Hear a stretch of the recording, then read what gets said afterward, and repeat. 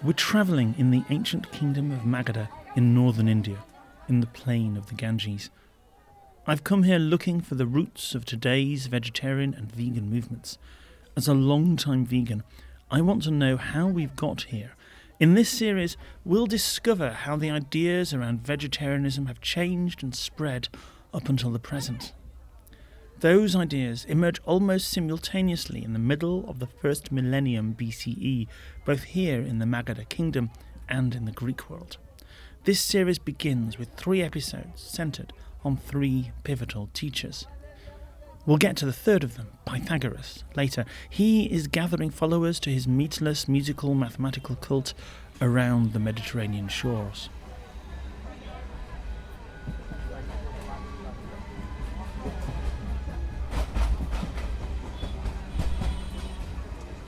The first 2 are leaders amongst the Shramanas, the vagabond monks travelling around Magadha and exchanging manifold philosophies.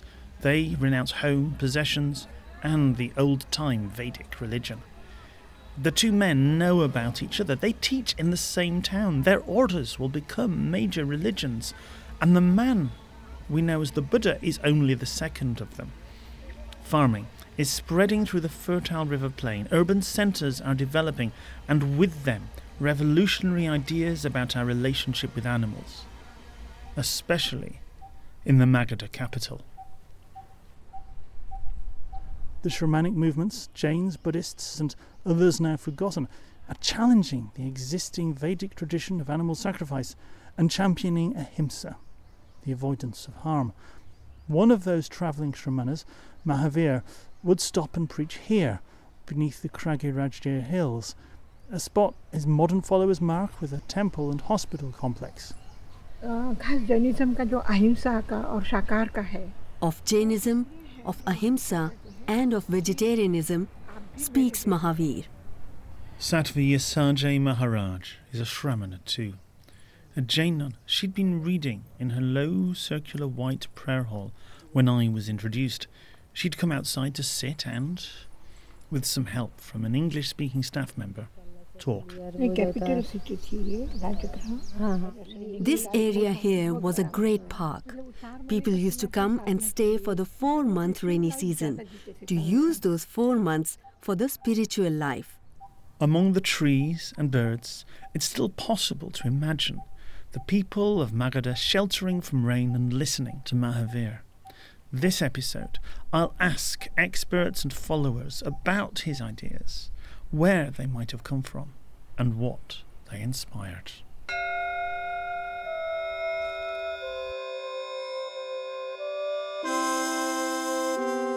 Vegetarianism, the story so far, with me, Ian MacDonald. Episode 1, Ahimsa.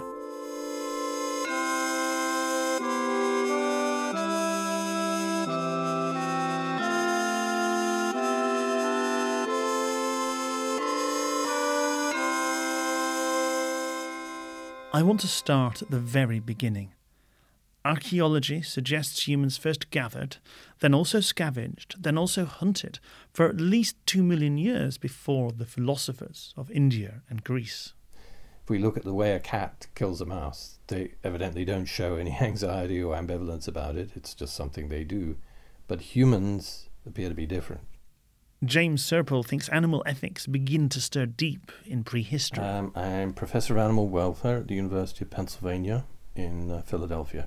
What are the hunter-gatherer cultures that have survived in the present day show us about ancient attitudes towards other animals? The way they view it is very much analogous to the way they view killing another human being. A morally hazardous thing to do with repercussions. Could you give me a typical example of hunter-gatherer cult? Some of the Inuit tribes, they are actively apologizing to whatever they kill and expressing all kinds of thanks and gratitude to the animal and how they would never have done it if it wasn't an absolute necessity, that they were starving, children were starving, and they had to do this. Among the Amazon Indians, it's the same. If you look at the Kung San in Bushmen in South Africa, it's the same. You look at the Aborigines, it's the same. What could be more expressive, as it were, of that level of guilt, that level of anxiety and ambivalence, than to have the hunter emptying his heart out to the slain animal and apologizing and making all these explanations for why the thing had to be done. Some anthropologists are sceptical about whether these surviving hunter-gatherers can speak for the cultures who settled into farming. But they remain our only clue. We have the spread of agriculture. How does that change our relationship? Well, it changes it very dramatically. The humans are placed in this position of responsibility over the animals. It made the whole thing become hierarchical. You see, religions after that period become hierarchical. So the gods are above men, men are above the animals, and the animals are above the plants, and you get this hierarchical worldview. They performed many sacrifices.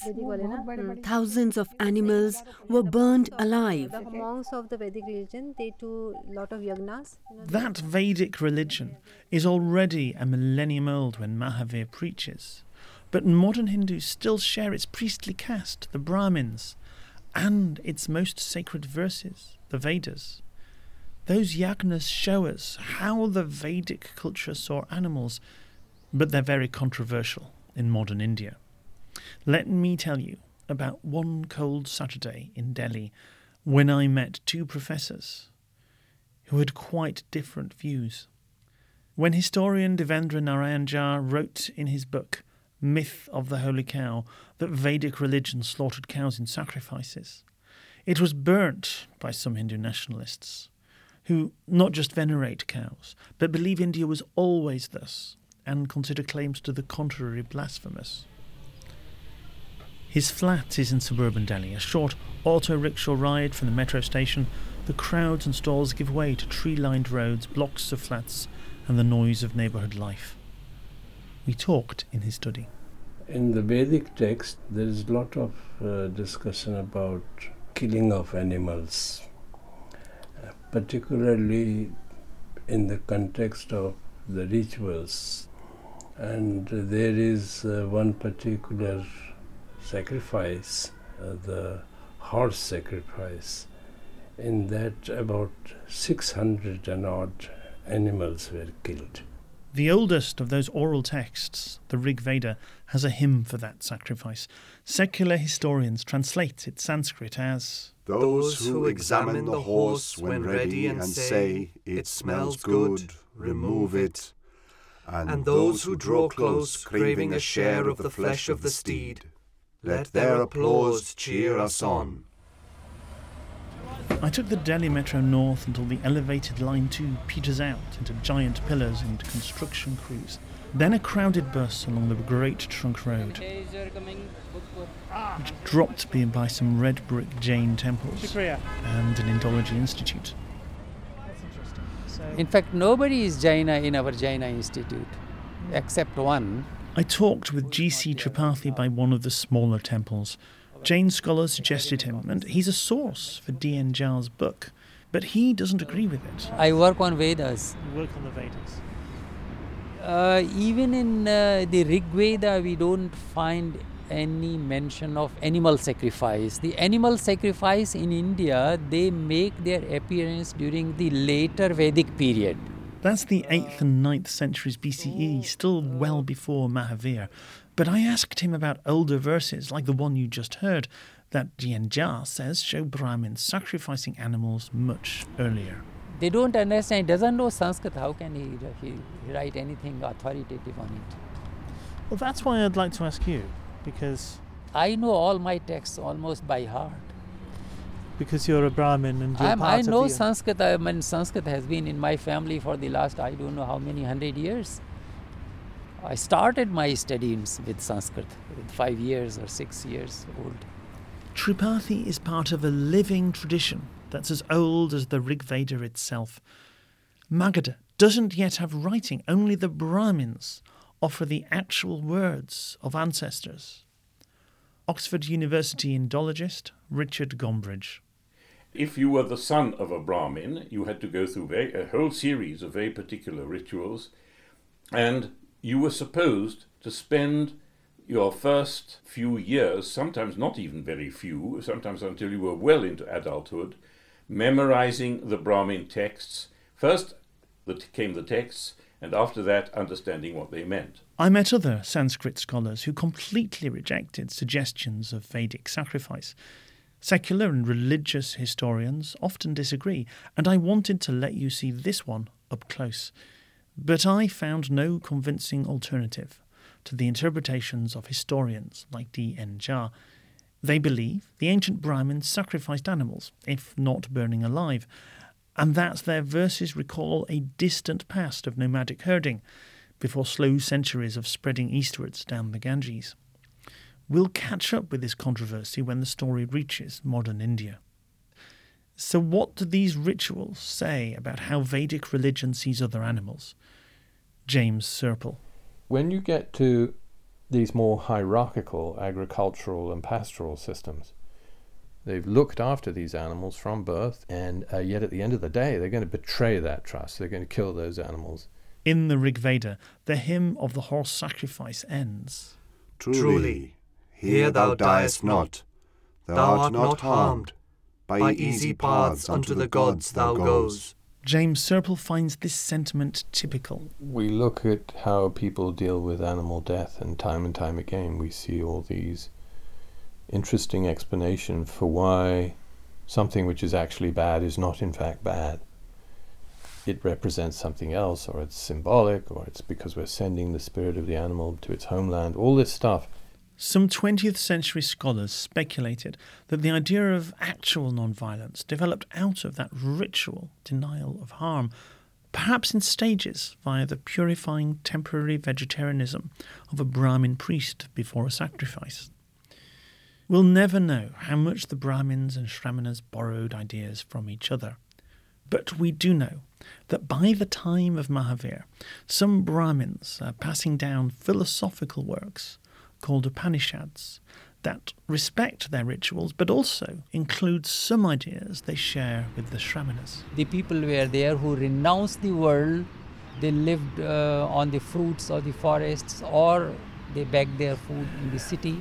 In Upanishads there is emphasis on ascetic life, and therefore there is also emphasis on non-killing of animals, and this ties up with more or less contemporary Buddhist movement and Zen movement. So this is a Sanskrit text, it's part of the Brahminic tradition. And the idea of Ahimsa, the seeds of vegetarianism, are already there. Yes, it's already there. What exactly is this word that English renders Ahimsa? Richard Gombrich. Ahimsa is grammatically from han, to kill, or sometimes just to strike, but hingsa means desire or wish to kill, and is the negative. So ahimsa means lack of wish to kill. Ultimately, it is a psychological term. And the literal meaning of Shramana reminds us what unites these itinerant begging mendicants. Yasajay.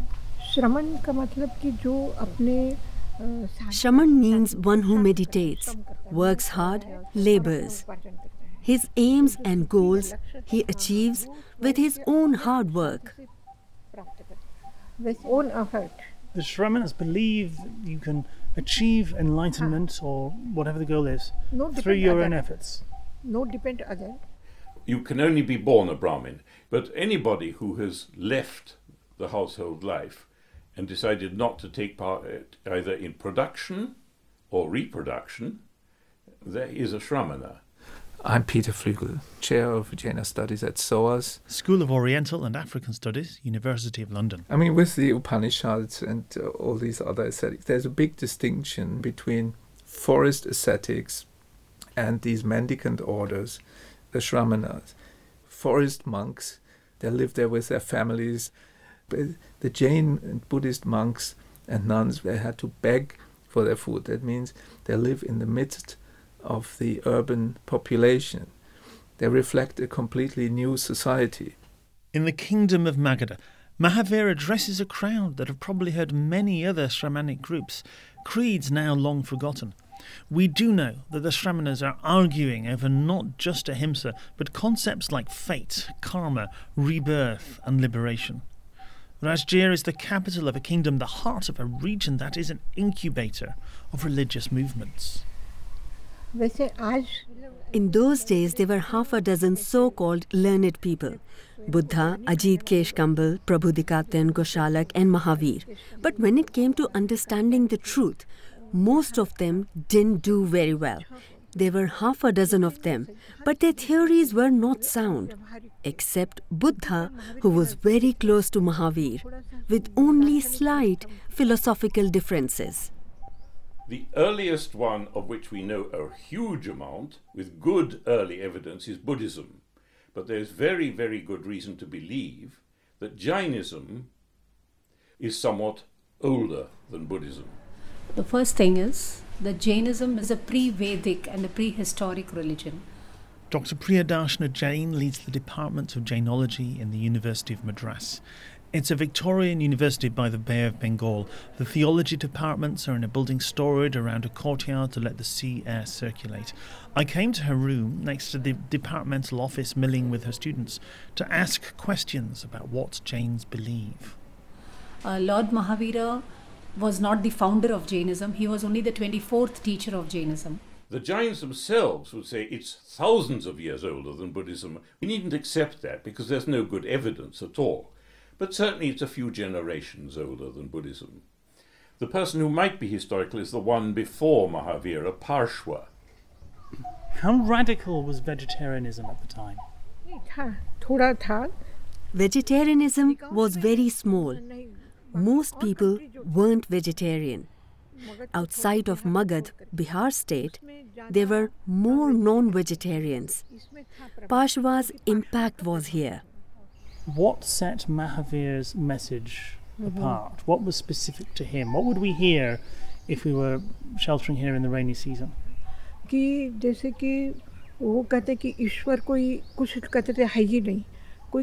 Some used to say there is no God, and some used to say he is in the ocean, or in the mountain, or there is only one supreme soul. Mahavir said that every soul can be supreme. Every soul can reach the pinnacle of purity. His preaching of non-violence is based solely on this. In every living being he saw the same spirit that he had. He saw the greatness in every ordinary being. Peter Flugel. Mahavira as a historical person is difficult to figure out because the texts are late and obviously constructions made for a particular purpose. For example, texts put Mahavir in the 6th century BCE, historians more often the 5th. According to them, Mahavira was the son of a king or tribal leader who realized the futility of worldly existence, left his family and wandered about as a mendicant. From the Agranga text. In these places was the wise Shramana for 13 long years. He meditated day and night, exerting himself undisturbed, strenuously. He didn't join a mendicant group, but he self-initiated by removing his hair and changing his dress. And after a few years, he walked naked because the rag he wore was falling off and he didn't replace it. They say he endured scorn. He was struck with a stick, the fist, a lance, hit with a fruit, a clod, a potsherd. When he once sat without moving his body, they cut his flesh, tore his hair under pains, or covered him with dust. Abandoning the care of his body, the Venerable One humbled himself and bore pain, free from desire. Until he reached enlightenment, and from that point onward, he began to teach what he has learned, i.e. that there's a path for the liberation of the soul from the fetters of the karmically produced body. First speech, thousands of people. Great renunciation. They just renounce the world. And renouncing the world means becoming a monk Very or a nun. speedily ekdam growth. Yeah. They join Mahavira's monastic order in the hope of also becoming a liberated conqueror of their desires. He leaves the road to birth and death, rejoicing in the glorious liberation. Over on the other side of the Persian Empire, there are Greeks too who are vegetarian because they believe in reincarnation. We'll meet them later. Richard Gombrich told me how the idea of rebirth emerges in Vedic religion, not initially as something that happens for everyone. According to the last book of the Rig Veda, there is a cycle of rebirth for human males. It isn't really properly ethicized at all. It doesn't say if he was a good, honest man, this happens, and if he was a thief, that happens. No. Whereas in Buddhism and Jainism, you can go up or you can go down, etc., according to your ethics in life. And the mechanism for that is karma. The idea, the combination of reincarnation and karma, that is specifically Indian. And the Jains are, of course, the masters of the karma theory.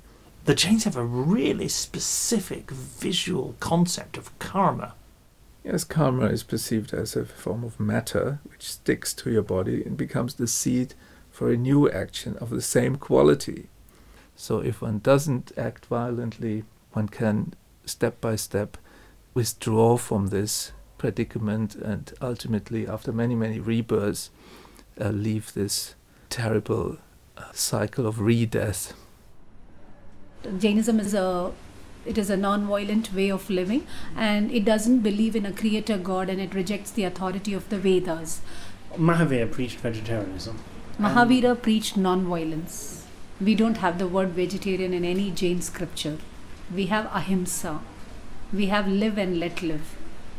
We have mutual interdependence. Parasparo upagraho jivanam.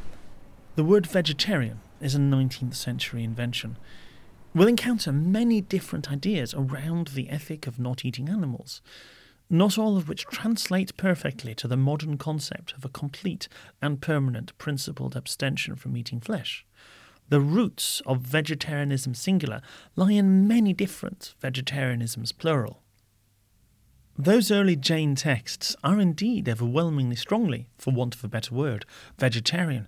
A couple of ostensible exceptions in special cases suggest to historians like D.N. Jha that progress towards strict vegetarianism might still have been going on at the time of Mahavir. Peter Flugel.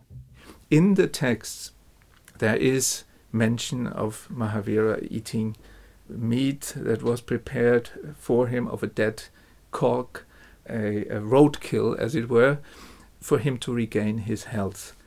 The Vyakhya seems to say, he asked, to send the cock killed by the cat instead of the 2 pigeons she was preparing for him. He doesn't kill it. And according to Buddhism, indeed, he's absolutely innocent. But the Jains don't like that. And therefore they say that this word, which clearly refers to a chicken, actually refers to a kind of plant. A word may have many, many meanings, many, many interpretations. Okay, so this interpretation is done by the rival religions who want to defame Jainism. So Mahavira never ate any kind of meat. So it's not chicken. It is not chicken. It is something related with a crow or a bird. So one medieval translation goes, to send the citron pulp seasoned with Viralica herb instead of the 2 gourds. This is what medieval Jains onwards tend to say, denying the literal meaning. Well, we don't know the literal meaning. I mean, these are dead languages. We should not forget this. No one knows exactly what these words meant when they were written down. And it doesn't seem to make any sense within the context of Jain teachings to have Mahavira, of all people, eating meat or permitting meat to be prepared for him. Basically, I'm with the Jains on this point. This, from the Akaranga, is characteristic. The enlightened and worshipped of the past, present and future speak thus, declare thus, proclaim thus. All breathing, existing, living, sentient creatures should not be slain, not treated with violence, nor abused, nor tormented, nor driven away. We're glimpsing the emergence of Jainism through the fog of centuries of oral transmission. For Jains, enlightened teachers have been revealing eternal truth since prehistory, and these few lines are deeply controversial. But this series is about people making the case generation by generation. So what is Jain vegetarianism? Jains apply Ahimsa to a world they see as alive with beings to be protected from suffering. If you take a stone and regard a stone as a living being, this is not unusual. In many tribes across the planet, you find animist beliefs. So if you behave very badly, you can be reincarnated as a rock? Definitely. A stone, like any living being, from a Jain perspective, is composed of a soul and a body, and the stone is just another type of body. Jains rank beings by how many senses they have. The meat, the animals, the fish and the eggs are all products of the five sensed beings, whereas the plants and vegetables are all one sensed. And insects are in between with 2 or 3 senses. Taking it through to a logical conclusion, early Jains look at plants with more potential for life, like root vegetables that can sprout indefinitely, conclude they must contain infinite lives, and so prepare a food that is without the underground roots and stems. And although not all modern Jains have a literal belief in one-sensed beings of earth, wind, fire and water, the intention to tread lightly upon the earth remains. So the minimum you take from the environment, the less will be your karmic load. And the more you exploit and take from the environment, the greater will be the karmic load as well as the carbon imprint that we leave in the environment. Consider the challenge of Ahimsa if you contemplate a world alive with invisible single-sensed beings. So the practical consequence is that ultimately you should not act at all. And that makes life rather complicated, to say the least. The logical conclusion for Jains, the lightest way to tread, can be to stop treading. It is clear in the Jain scriptures that if you want to reach liberation at the last moment of your last existence, you should stop acting at all. Nobody wants to die, but death is inevitable. And when you die, you should die like a hero, not being fearful or being desirous.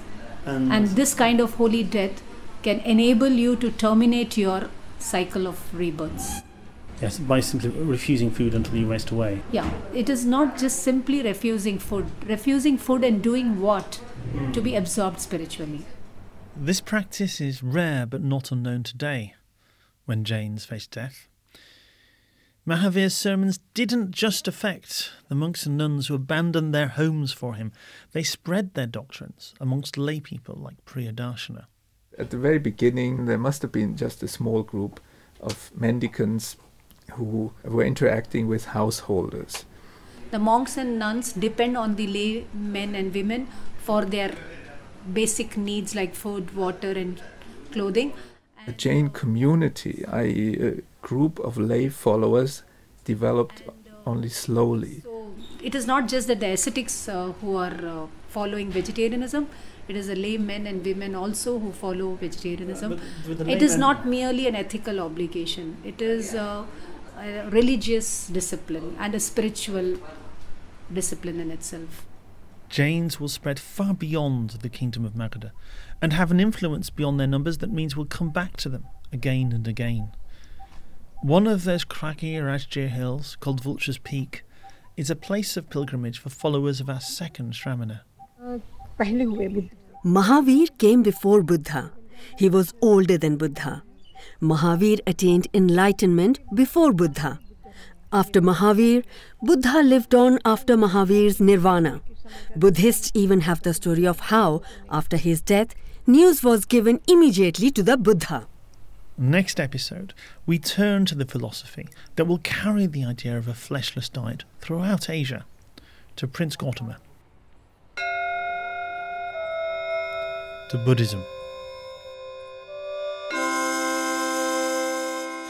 With the voices of Sandeep Goucher, Chetan Pathak and Selva Rasalingam, the music of Rob Masters, I'd like to thank Smita Bagricha for interpreting and Shatansu Tyagi and Rajan Joshi for translation. Full credits and more information at theveganoption.org.